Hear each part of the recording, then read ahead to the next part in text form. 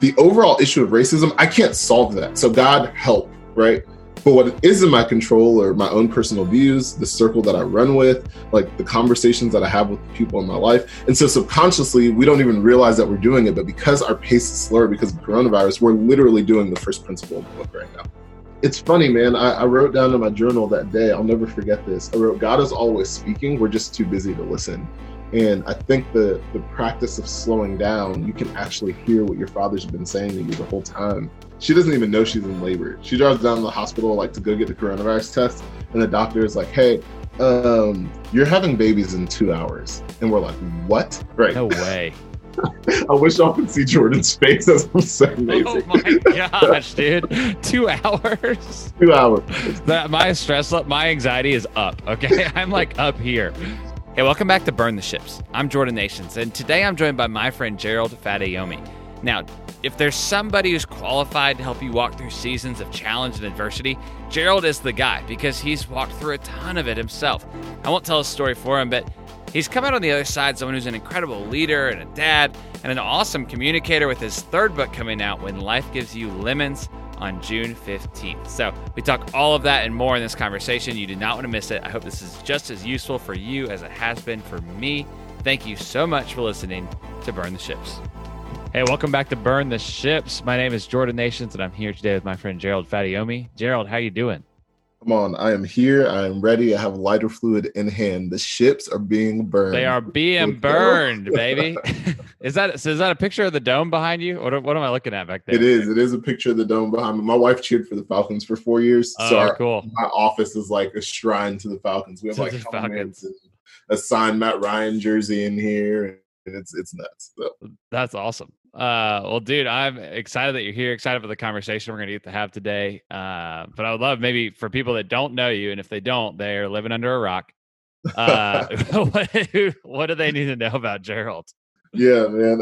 So my name is Gerald Fadayomi. I'm in Atlanta, the greatest city in the entire world. Come on. There's no debating that at all. I'm married. I have a beautiful wife named Kylie. She's the best, my best friend in the world.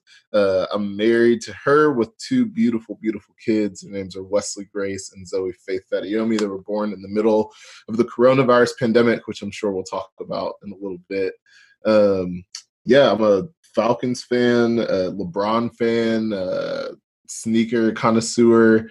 I was a pastor for 5 years at a pretty big church here in Atlanta, and then transitioned into young adult in college. So I put together a conference for college students. I lead a monthly gathering for young adults. But all in all, I just like having fun and hanging out with dope people. So yeah, that's why I'm here. Having fun hanging out with dope people. I heard you say last year, I think this was you. Tell me if I'm wrong. I think I heard you say last year in a event, you said that this was the year of the Jordan 1s. That was in 2019. I did say that. I was wearing a pair of 1s. Yep. And I was like, okay, I hit for 2019. So what is 2020? What do I need to be buying? What's 2020 the year of? You know, I was trying to figure that out, and then coronavirus happened. Okay. so I've deemed this year the year of survival, and we'll survive pick back up in 2021. I don't know. I mean, I think Jordan right now just has like any pair of Jordans that aren't Team Jordans, you're winning right now because this documentary. Did you watch Last Dance? Oh yeah, dude. Dude, it's so good. LeBron's still the GOAT, but it's fine. Okay. Like the documentary was good, but LeBron's, LeBron will get his documentary. It's coming. Right, and it'll be 10 times better because all of his teammates will actually like him. Yeah, that's fair. It's funny hearing how much, they all hate Jerry Krause. Krause has been out to be this total enemy the whole time. Yeah. But they all stuck on the team. And I saw someone tweeting about the other day, and they were like, yeah, if that happened today, like those players' parents would be calling and complaining about their manager who was bullying them. Right. And they all stuck with it and are killing it, even with Krause in the mix. Yeah. It's such a mess. Okay, well, it's the year of survival. So if we make it through the year, next year, 2021, there'll be a new shoe that we need to all get. And I'm proclaiming it in advance. 2021 is going to be the year of the Jordan 5. That's 5. That's my prediction. People hate the 5, but I think it's going to be the 5. Yeah, I don't love the 5. I want a pair of 4s really bad. I like the 4s. The 4s they're a good option. People who don't like sneakers are like, what are y'all talking about? That's true. They're like, get me out of here. It was a sneaker podcast.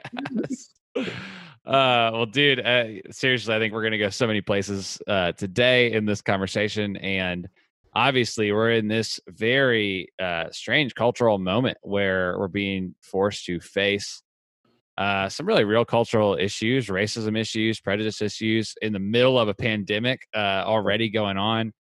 And you can just feel this moment that we're in, and you see protests on the street, and we've watched videos of actual murders on our phones, and yeah, it's just it's so much at once. And I'm just interested from your seat, your perspective, and plus having a couple of kids this year as well.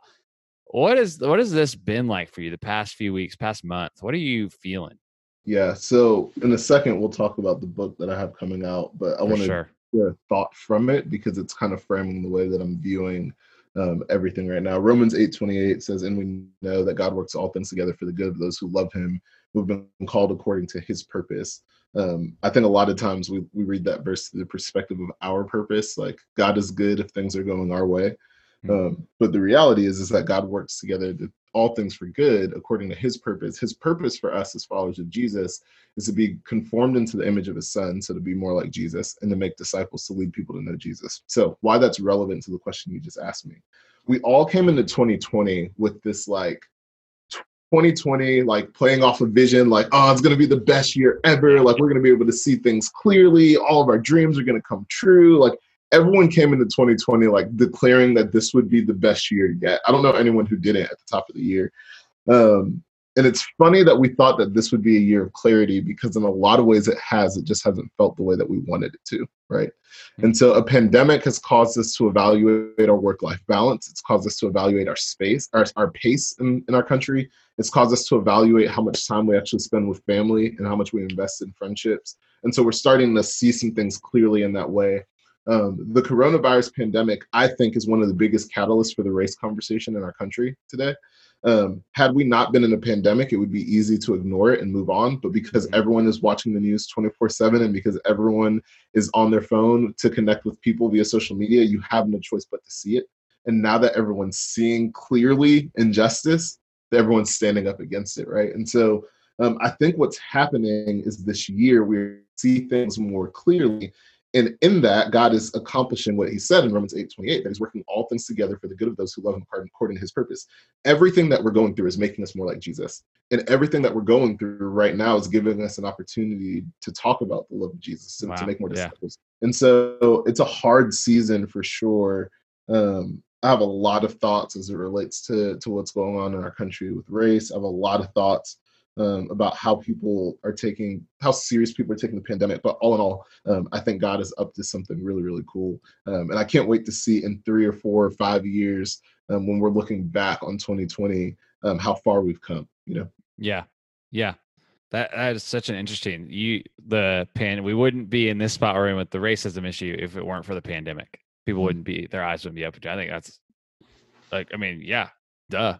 It sounds so simple, right? It's but it is crazy to think about that it took one for the other, that God is Yeah. redeeming that. Um and yeah, you said you were talking about your book. You got a book coming out. It's called When Life Gives You Lemons. Yep. Yep. Which is awesome. I love the image. You had it ready. Don't judge me for having lemons in my Two. office. How many do you have? Three.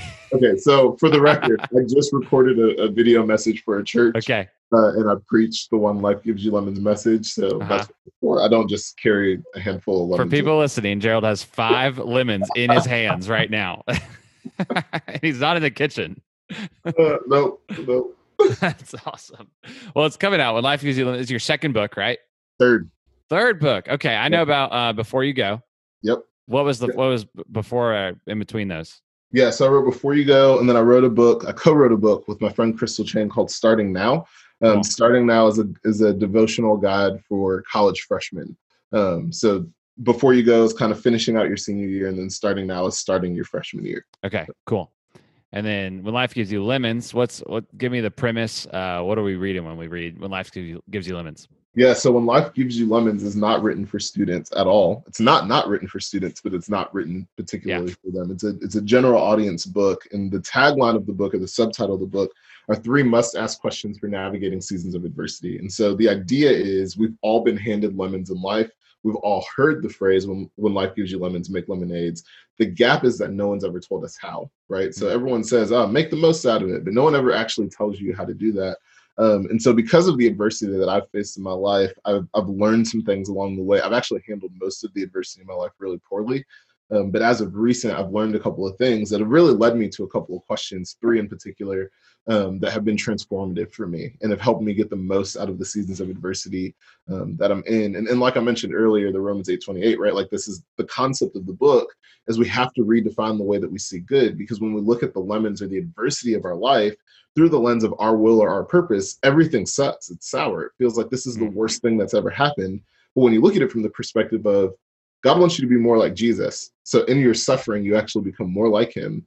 And you look at it through the perspective of, oh, this is a chance to make disciples. Like I can use the adversity of my life to lead people to know Jesus.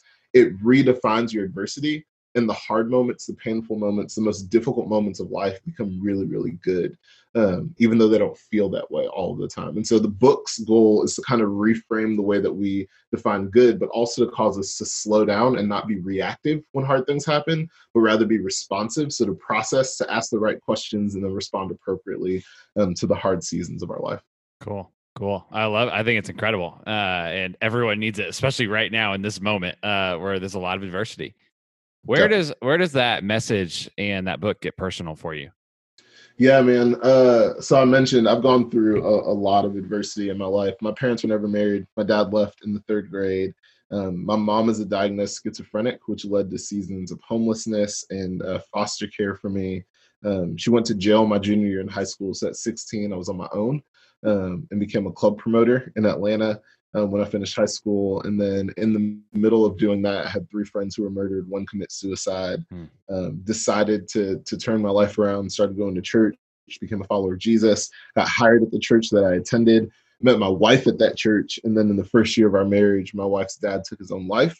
My mom went back to jail and I had to bail her out. So this is a couple of years ago.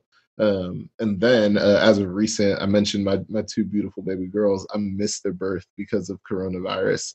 And we ended up only seeing them 4 days out of the first month of their life. Due to the virus as well. And so the book is extremely personal to me. It's written out of personal experience. And as I mentioned before, like I've handled pretty much all of those seasons really, really poorly, Yeah. right? I've turned to the wrong places. I've turned to the wrong people. I've turned to the wrong substances. I questioned, doubted God, wanted to give up on faith. I mean, I did in some seasons actually just completely give up on following Jesus. And so, because of all of that, now in hindsight, I can look at all of those moments, but also look at the way that I handled the most recent of missing my child's birth and go, man, like there's actually a way to handle this well. And there's actually a way to grow from this and be better because of it. And so it's extremely personal to me because it's literally my journey of learning how to deal with the adversity of my life well. Yeah. So I don't want people to miss that. I mean, you went through a string of things that any one of them would have been really traumatic for someone and really hard to walk through. Homelessness, my mom being schizophrenic, murder, suicide, Yeah. missing your children's birth. Yeah. Um, how after all of that, where is the hope? What have you found that you're able to sit where you're sitting today and be in a position that you're able to even write about that at this point? Yeah.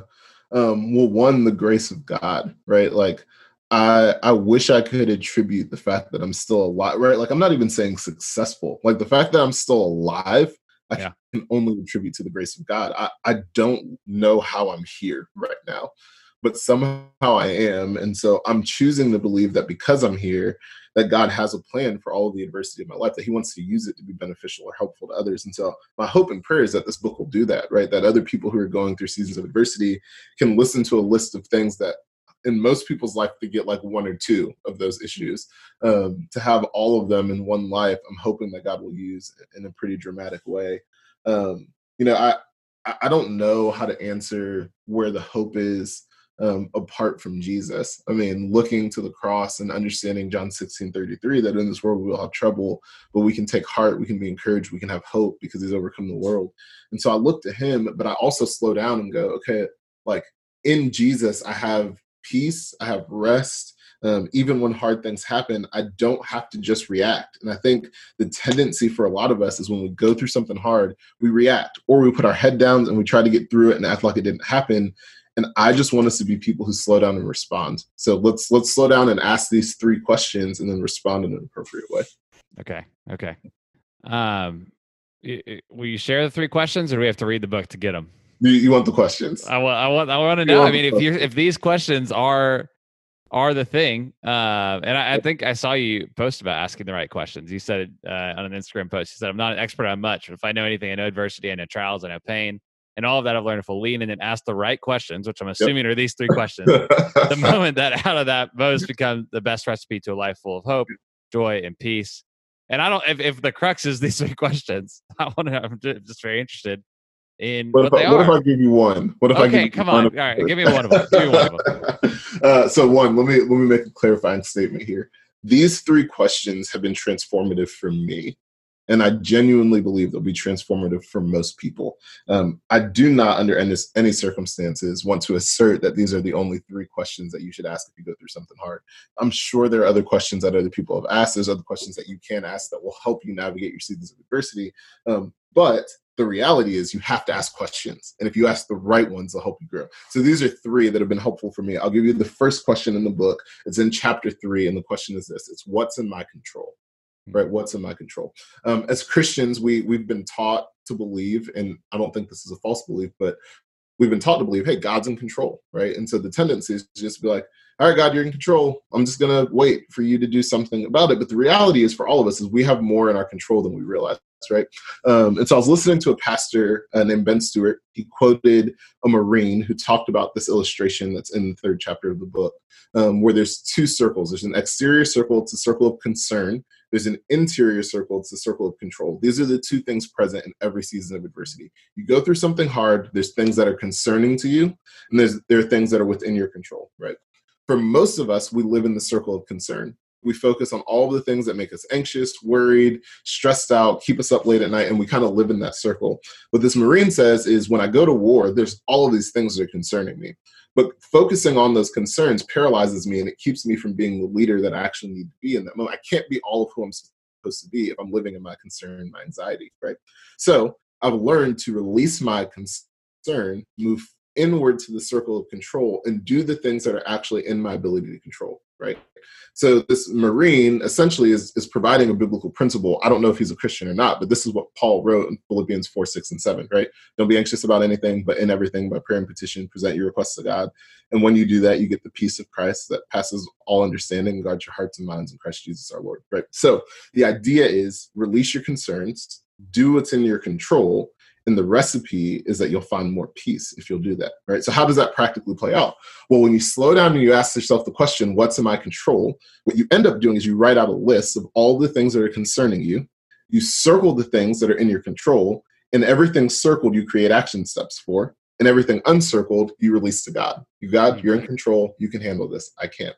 When we do that, we find more peace, because now the things that are giving us anxiety that we can't do anything about, they're in the hands of someone who can do something about them. And the things that we can control, we've given ourselves tangible steps to actually do the things that are necessary to do. Now, I need to just say, this is not a one-time activity. This isn't like, oh gosh, my parents are going through a divorce, so I'm going to do this exercise one time and I'll feel better, right? Like, that's not the way it works. It's a moment-by-moment decision that in every season, with every emotion, with every thought, we slow down and go, what if this is in my control? Okay, God, what I can't control, I give to you. What I can control, let me make action steps, and I'm going to do those. We'll find more peace. So that's question number 1 from the book. Yeah, that's the other 2 you got to buy. When Life Gives You Lemons by Gerald Fadayomi. Find it on Amazon. It's like $100. You need to get it. It's great. How does I love that practice of, and the image. I've never heard that of the concern and control and writing down everything and circling. I think it's a beautiful practice. Yeah. How does that change your day to day? Yeah, I mean, I think it goes back to the goal, like, right? One of the goals is to not be reactive, it's to be responsive, right? And so what it does is it adjusts our pace. It adjusts my pace. I'm a 3 on the Enneagram. I move at a rapid pace, right? Like I feel like a failure if I don't have a meeting after the meeting. You know what I mean? Okay. And so for me, I have to slow down and I have to adjust my pace and I have to actually like process and respond. So that exercise for me is a way for me to slow down, for me to actually look at what's actually in front of me and not just deal with the emotions. Anxiety is a very like physical thing, you know? And so when we face adversity, we feel this anxiety, this pressure, this stress, and literally like studies have proven the act of writing is therapeutic for anxiety. So to write it all out, one, it slows me down, it relieves some of the stress, and now I can logically look at what's in front of me and go, what should I actually be worried about? And what can I do about the things that I'm actually worried about, right? And so it's a pace thing. I mean, that's the biggest issue in our country, and that's the benefit of coronavirus, is it's caused us to slow down our pace. And when it does, it makes us look in the mirror and evaluate things in a completely different way. Right. Which, like you were saying earlier, has led us to this moment with us all facing racism, both having to be engaged with the issue. And I feel like for me, the slower pace has made me question myself more. Yeah. And say, okay, where are the prejudices, where are the biases in my life that maybe I didn't even recognize, but I've slowed down to the point to see them. Yeah. So here's the thing that's interesting, dude. Like, as this has happened, it's made me have to slow down and reevaluate the book and go, are these principles actually helpful? And as extreme a case as what's going on right now, right? And so in the case of what we're dealing with right now, I can actually look at racism and go, okay, so Jordan, in your example, it's causing you to slow down. It's causing you to evaluate yourself. It's causing you to evaluate maybe people in your life and the way that they're seeing certain things. What you're doing right now is you're identifying what's in my control, right? Yeah. And then you're going, the overall issue of racism, I can't solve that. So God help, right? But what is in my control are my own personal views, the circle that I run with, like the conversations that I have with the people in my life. And so subconsciously, we don't even realize that we're doing it. But because our pace is slower because of coronavirus, we're literally doing the first principle in the book right now. Naturally. So it kind of proves your concept. Yeah. In some ways, yes. Yeah. That's incredible. I mean, that's just science. If you can't catch on that, that is. No, it is. It is. And it makes so much sense when you say it. Yeah. That is how we are operating. Yeah. Even if it's totally subconscious. Right. So imagine how much more powerful it is when you make it a conscious decision. If you're doing it subconsciously already, imagine if you put some intentional effort towards it. Gosh, how much further, faster could we go as a country if we all did that? What rhythms? Okay, if that's a rhythm that you naturally are doing in your life, what other rhythms are keeping you like healthy and sane right now? Yeah. If that's one of them, is figuring out what I'm in control of. What other rhythms are like helpful for you? Yeah. So I give 3 questions in the book. I'm going to give away the secret chapter. There's a book in the chapter called The Secret. Oh my gosh, they're getting the whole thing right here. Come on. It's right after the 3 questions. Okay. And so the rhythm for me is disconnection to connection, right? And so because we live in a world that's so connected, social media, Instagram, your phone, technology, email, like people can just get to you whenever they want to. There's constantly things that are vying for our attention. There's constantly things that we're connected to. One of the principles that we see all throughout scripture is Jesus has the same problem that we have. It's not with technology, though. It's like with physical people, right? Like his cousin dies, is beheaded, John the Baptist. He wants to go away and pray. And there's 5,000 recorded people. Most people believe that would have only been men. So women and children, probably around 10,000 people who need his attention, who are like, teach us. And not only teach us, we've been waiting for you all day. We're hungry. We have nothing to eat. And so he has to stop when he's going to try to be with the Father to deal with this issue of connection. All these people who want something from him. So he does the miracle, where he takes the Lunchable and feeds the multitudes. And then he goes and he disconnects, right? Yeah. And so we see all throughout the scripture, Jesus disconnects from the crowds to connect with his Father, and then he re-engages in this ministry. That principle is super helpful for me. I have to have intentional times to disconnect so I can connect with God and myself, to be honest. And then I can re-engage with my family. I can re-engage with my friends. I can re-engage with my career. I can re-engage fresher and better because I've had some moments of disconnection. And so I do that on a daily basis. I try to find 10 to 15 minutes to just disconnect. Sometimes that's in scripture, sometimes that's listening to music, sometimes it's going for a walk, like just 10 to 15 minutes to disconnect daily. Monthly, I try to find a 2 to 3 hour window to just get away by myself. I'll go sit by the Chattahoochee River at a couple of parks that I like and just try to go and be and not deal with anyone, and process my thoughts and spend time with the Lord. And then the same thing annually. This last year, I went up to Asheville for 5 days by myself, turned my phone off, booked a counselor out in Asheville and did 3 intensive sessions with him. And then spent some time like evaluating my year and then asking God to give me a word for this year. And so, so disconnection to connection, finding times daily, monthly, and annually to disconnect so you can come back to whatever it is that you're doing fresh. Yeah. Didn't the For God So Loved come from a retreat like that? Yeah. Okay. Yep. Yeah, so I went to the woods with 3 of my boys, and we just went up to pray and spend time with God. And God told me to quit my job, which when I say that, people are like, God told you like audibly? No, he didn't tell me audibly. What happened was I read the scriptures and I felt like this conviction as I was reading, and then I prayed about it and I felt like even more strongly about my decision. And then I went and I talked to my friends. And I had a friend named Reed who was like, hey, bro, like, I felt like while I was praying, like the Lord laid this on my heart for you. And as exactly what he said was exactly what I'd written down in my journal. Whoa, cool. And so it was kind of like all right, like, yeah, I hear you. I'm gonna do it. You know, so it's funny, man. I wrote down in my journal that day, I'll never forget this. I wrote, God is always speaking. We're just too busy to listen. And I think the practice of slowing down, you can actually hear what your father's been saying to you the whole time. And when you do it, it dramatically changes your life, right? Like you'll be going down one direction, and immediately you'll go, oh, I'm not supposed to be doing this. I'm gonna go this way, right? Yeah. Like, so yeah. The Father's always speaking. We just have to listen. Yeah, dude. That is so good. Speaking of fatherhood, you are a dad now, which is awesome. That's right. And yeah, tell the story real quick about the birth, because I mean it's pretty nuts and it's crazy. Watching it even through social was crazy.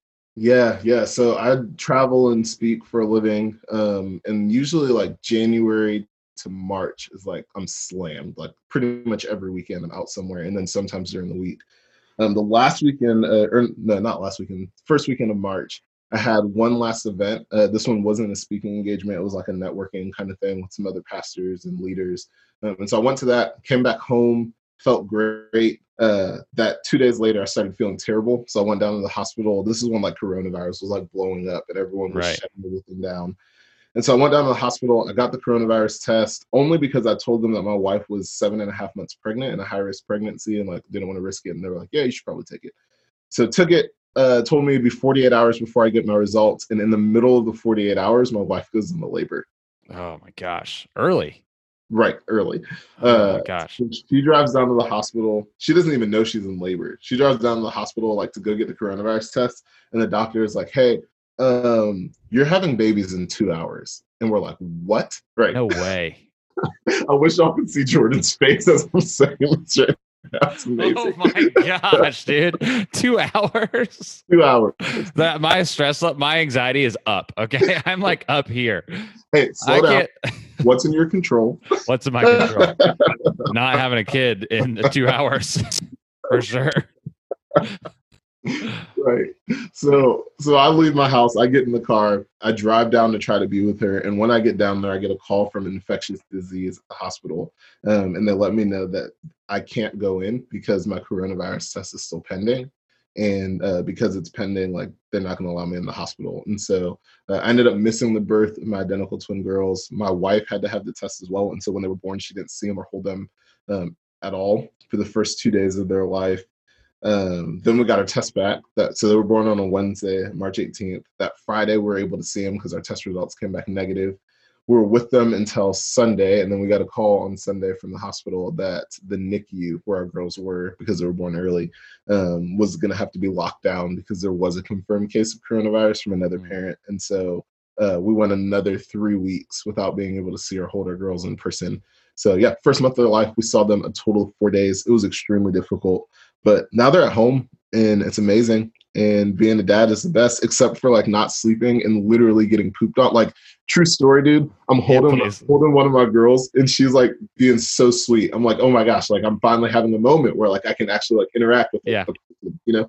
And she's like being so sweet. I'm like, oh, this is the best. And then all of a sudden, I just feel something warm on my stomach, and I'm like, what is going on, right? So I pick her up, and mind you, she's like I have her laying on the pillow that I sleep on every night, right? So like she's propped on the pillow, and then her like butt is against my chest. Right. The pillow is covered in poop. My stomach, my shirt is covered in poop. I lift my shirt up, my stomach is covered in poop, right? Like my entire body is now. You thought you were having a moment. Yeah. She's like, no, I'm just being sweet because I just pooped all over you. That's all over you. Do we still sleep on that pillow? How are we doing? No. Okay, the pillow is gone. Burn that thing. I burned the pillow on the ship. Oh my gosh, dude, that is nuts. And just being disconnected. I mean, that's a punch in the gut. I can't even imagine. Yeah, dude. Yeah. What that's like. But again, I mean, it goes back to your control and concern thing. Like I guess you couldn't control, which has got to suck as a dad and as a mom, to not be able to control the day to day of your newborns. Yeah. But you can see how your same framework works out in that sort of scenario and helps you to get through it. It's literally what we did, which was, again, part of the reason that I wrote the book, because like as we're sitting in our living room, like there were days, dude, that I would go lay in their room and turn on worship music and just weep. I was so depressed. I just wanted to be with my kids. And I constantly had to remind myself, like, okay, I can't control when they come home. What I can control is the fact that we were in the middle of a renovation before they were born. And there's some things that I can finish around the house. I can control like how much time I get to spend with my wife, because these are going to be the last days that we have together alone, And so we ordered Battleship off Amazon, and we play Battleship every night and watch movies together and hang out. And like it didn't make it, and that's kind of the point. Like it doesn't make it easy. It doesn't make it less painful, but it does allow us to find like hope and purpose and meaning and growth in it all. And so we were able to prepare our house a little bit better for our girls, but more than that, like we were able to prepare our hearts for them coming home, prepare to be parents. And so it sucked, and I wouldn't wish it on anyone, but I can't say that I'd take it away either, Yeah. Oh my gosh, that's so good. I feel like so many people think that you can't have pain and hope at the same time. You can't have heartache and purpose at the same time, but really there is a purpose and there's hope for you, the pain and the things you're going through. It's gold. Which I don't know how you can be a Christian and hold that perspective, by the way. We literally call Good Friday good, right? Like, right. It is the day that Jesus, can we just pause for a second? It's the day that Jesus died. Executed. It's not the day he rose again. It wasn't Good Sunday, right? Like it was Good Friday. The day he died, we went, hey, that really sucked. And that was really painful. And we all know it was excruciating for Jesus. It was so excruciating that God in human flesh asked to not have to do it, right? Like it was painful, but yet we can look at it in hindsight and go, gosh, that's so good for you and for me. And so as a Christian, we can't hold that perspective about Jesus, but then not hold it for ourselves. It doesn't make any sense. Mm-hmm. Oh my gosh. Yeah. It's totally true. And it just exists in people's subconscious, and it's lies. It's total lies. Yeah. And in this culture where we want things to be easy and comfortable and safe, can be easy to think that pain is bad no matter what. Yep. And it's not always. What do you hope is true of your girls' lives? I'm 25, so I use 25. What do you hope is true of their lives and of the world that they're living in when they are my age? Yeah.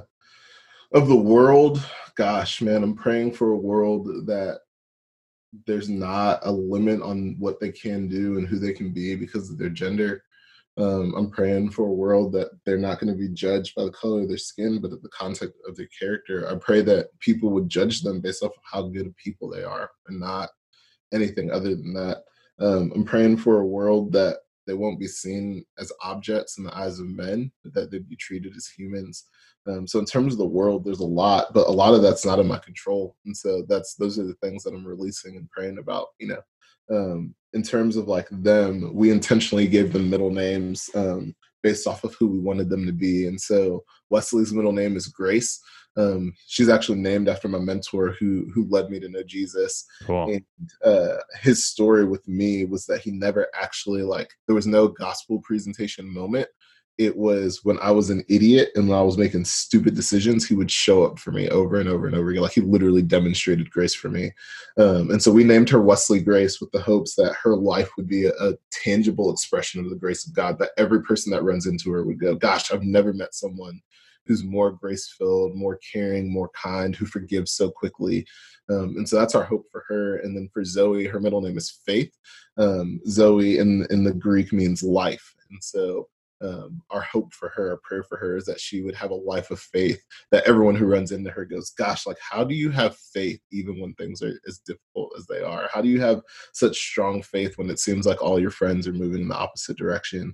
And so for them, we're just praying that they'd be the tangible expression of the grace and faith that comes from the Father. Yeah. So good. So good.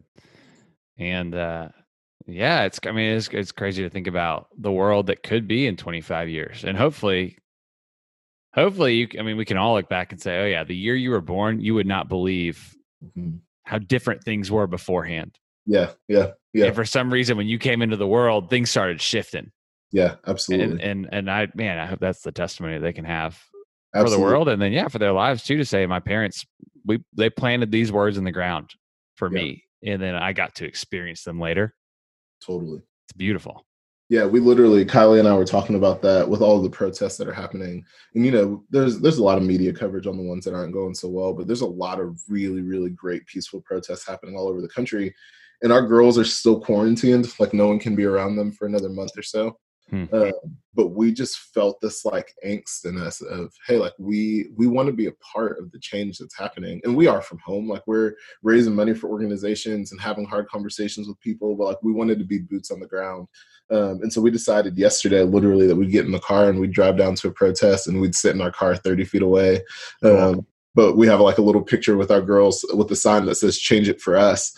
And our conversation was about in 25 years, when they come back over to our house with a boyfriend that they think I'm going to like, that I'm probably not going to like, they can open up the photo book and go, gosh, like I don't remember it, but like from the beginning of my life, my parents have been fighting for a better reality for me. And I was a part of it without even knowing it, Yeah.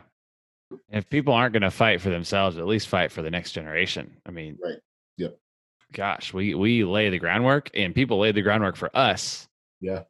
And I had no control over who laid the groundwork for me. Yep. But I do have control over laying the groundwork for the next generation. Again, it's beautiful. It's really cool. I'm going to point every person who has questions about the third chapter of the book to this podcast.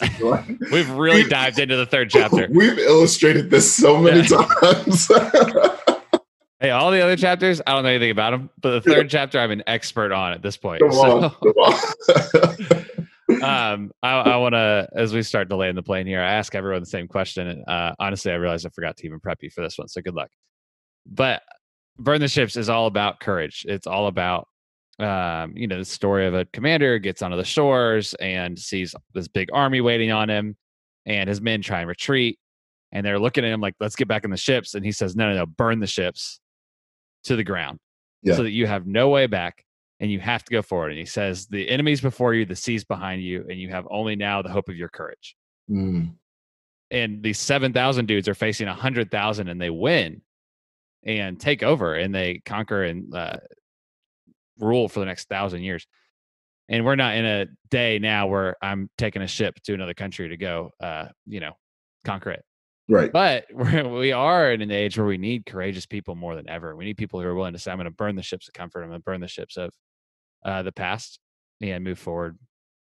So anyway, the whole thing is about courage. And I'm just interested in 2020, in this weird world that we live in. Like, how would you define courage? Yeah, that's great. I would define courage as getting off your butt. But let me clarify, I don't mean B-U-T-T, I mean B-U-T. We are a but generation. I could do this, but I was going to, and I think when a generation decides, but is not going to stand in the way, I'm going to get off the butt and I'm going to go do something about it. I think that's where courage lives, and that's where it lies, and that's where change happens, right? And so there will always be a reason why not, but we need a generation who's willing to find a reason why. So good. Get off your butt. I think that's an awesome answer. Come on. That is an awesome answer. With no prep, bro. That's the best I can do. No prep. I know that, but come on. I shouldn't have prepped you for anything. Well, man, people need to get your book wherever they are. TheLemonBook.com. Is that right? TheLemonBook.com is the best place to find it. Hit right there. Your Instagram at Gerald Fadayomi. Yes, sir. Yep. And they need everyone. Yeah, they need to follow you. They need to be following you on social. You put incredible stuff. Stuff that's been insightful that I've learned from just from a distance on social. So I appreciate that. And yeah, this book coming out. Anywhere else that they can find you or need to find you? No, dude, I think you covered it. They just, if you're not subscribed to Burn the Ships, however you do that, I don't know if there's like a little bell thing like there's on YouTube, whatever that thing is, do that, subscribe. Do that. Come on. Hit us with the subscribe. We need it. We make a lot of money over here, but we're trying to make more. So I don't know if you knew, podcasting is a great way to spend a lot of money, but not make a dime. So that's why I'm here. No, Gerald, thanks so much, dude. You are modeling this for me, for our generation. And I appreciate it so much. And the voice that you are choosing to step up and have and help create the fabric of this generation that your children are going to grow up in is so inspiring. So thanks for coming on. Thanks for being here. And thanks for demonstrating what it means to burn the ships. Hey, thanks so much for listening to Burn the Ships. I hope you enjoyed this conversation with Gerald as much as I did. If you did, make sure to share with a friend or subscribe to this podcast on your platform so that you don't miss a beat. We're going big places and we need your help to get there. Thanks for listening.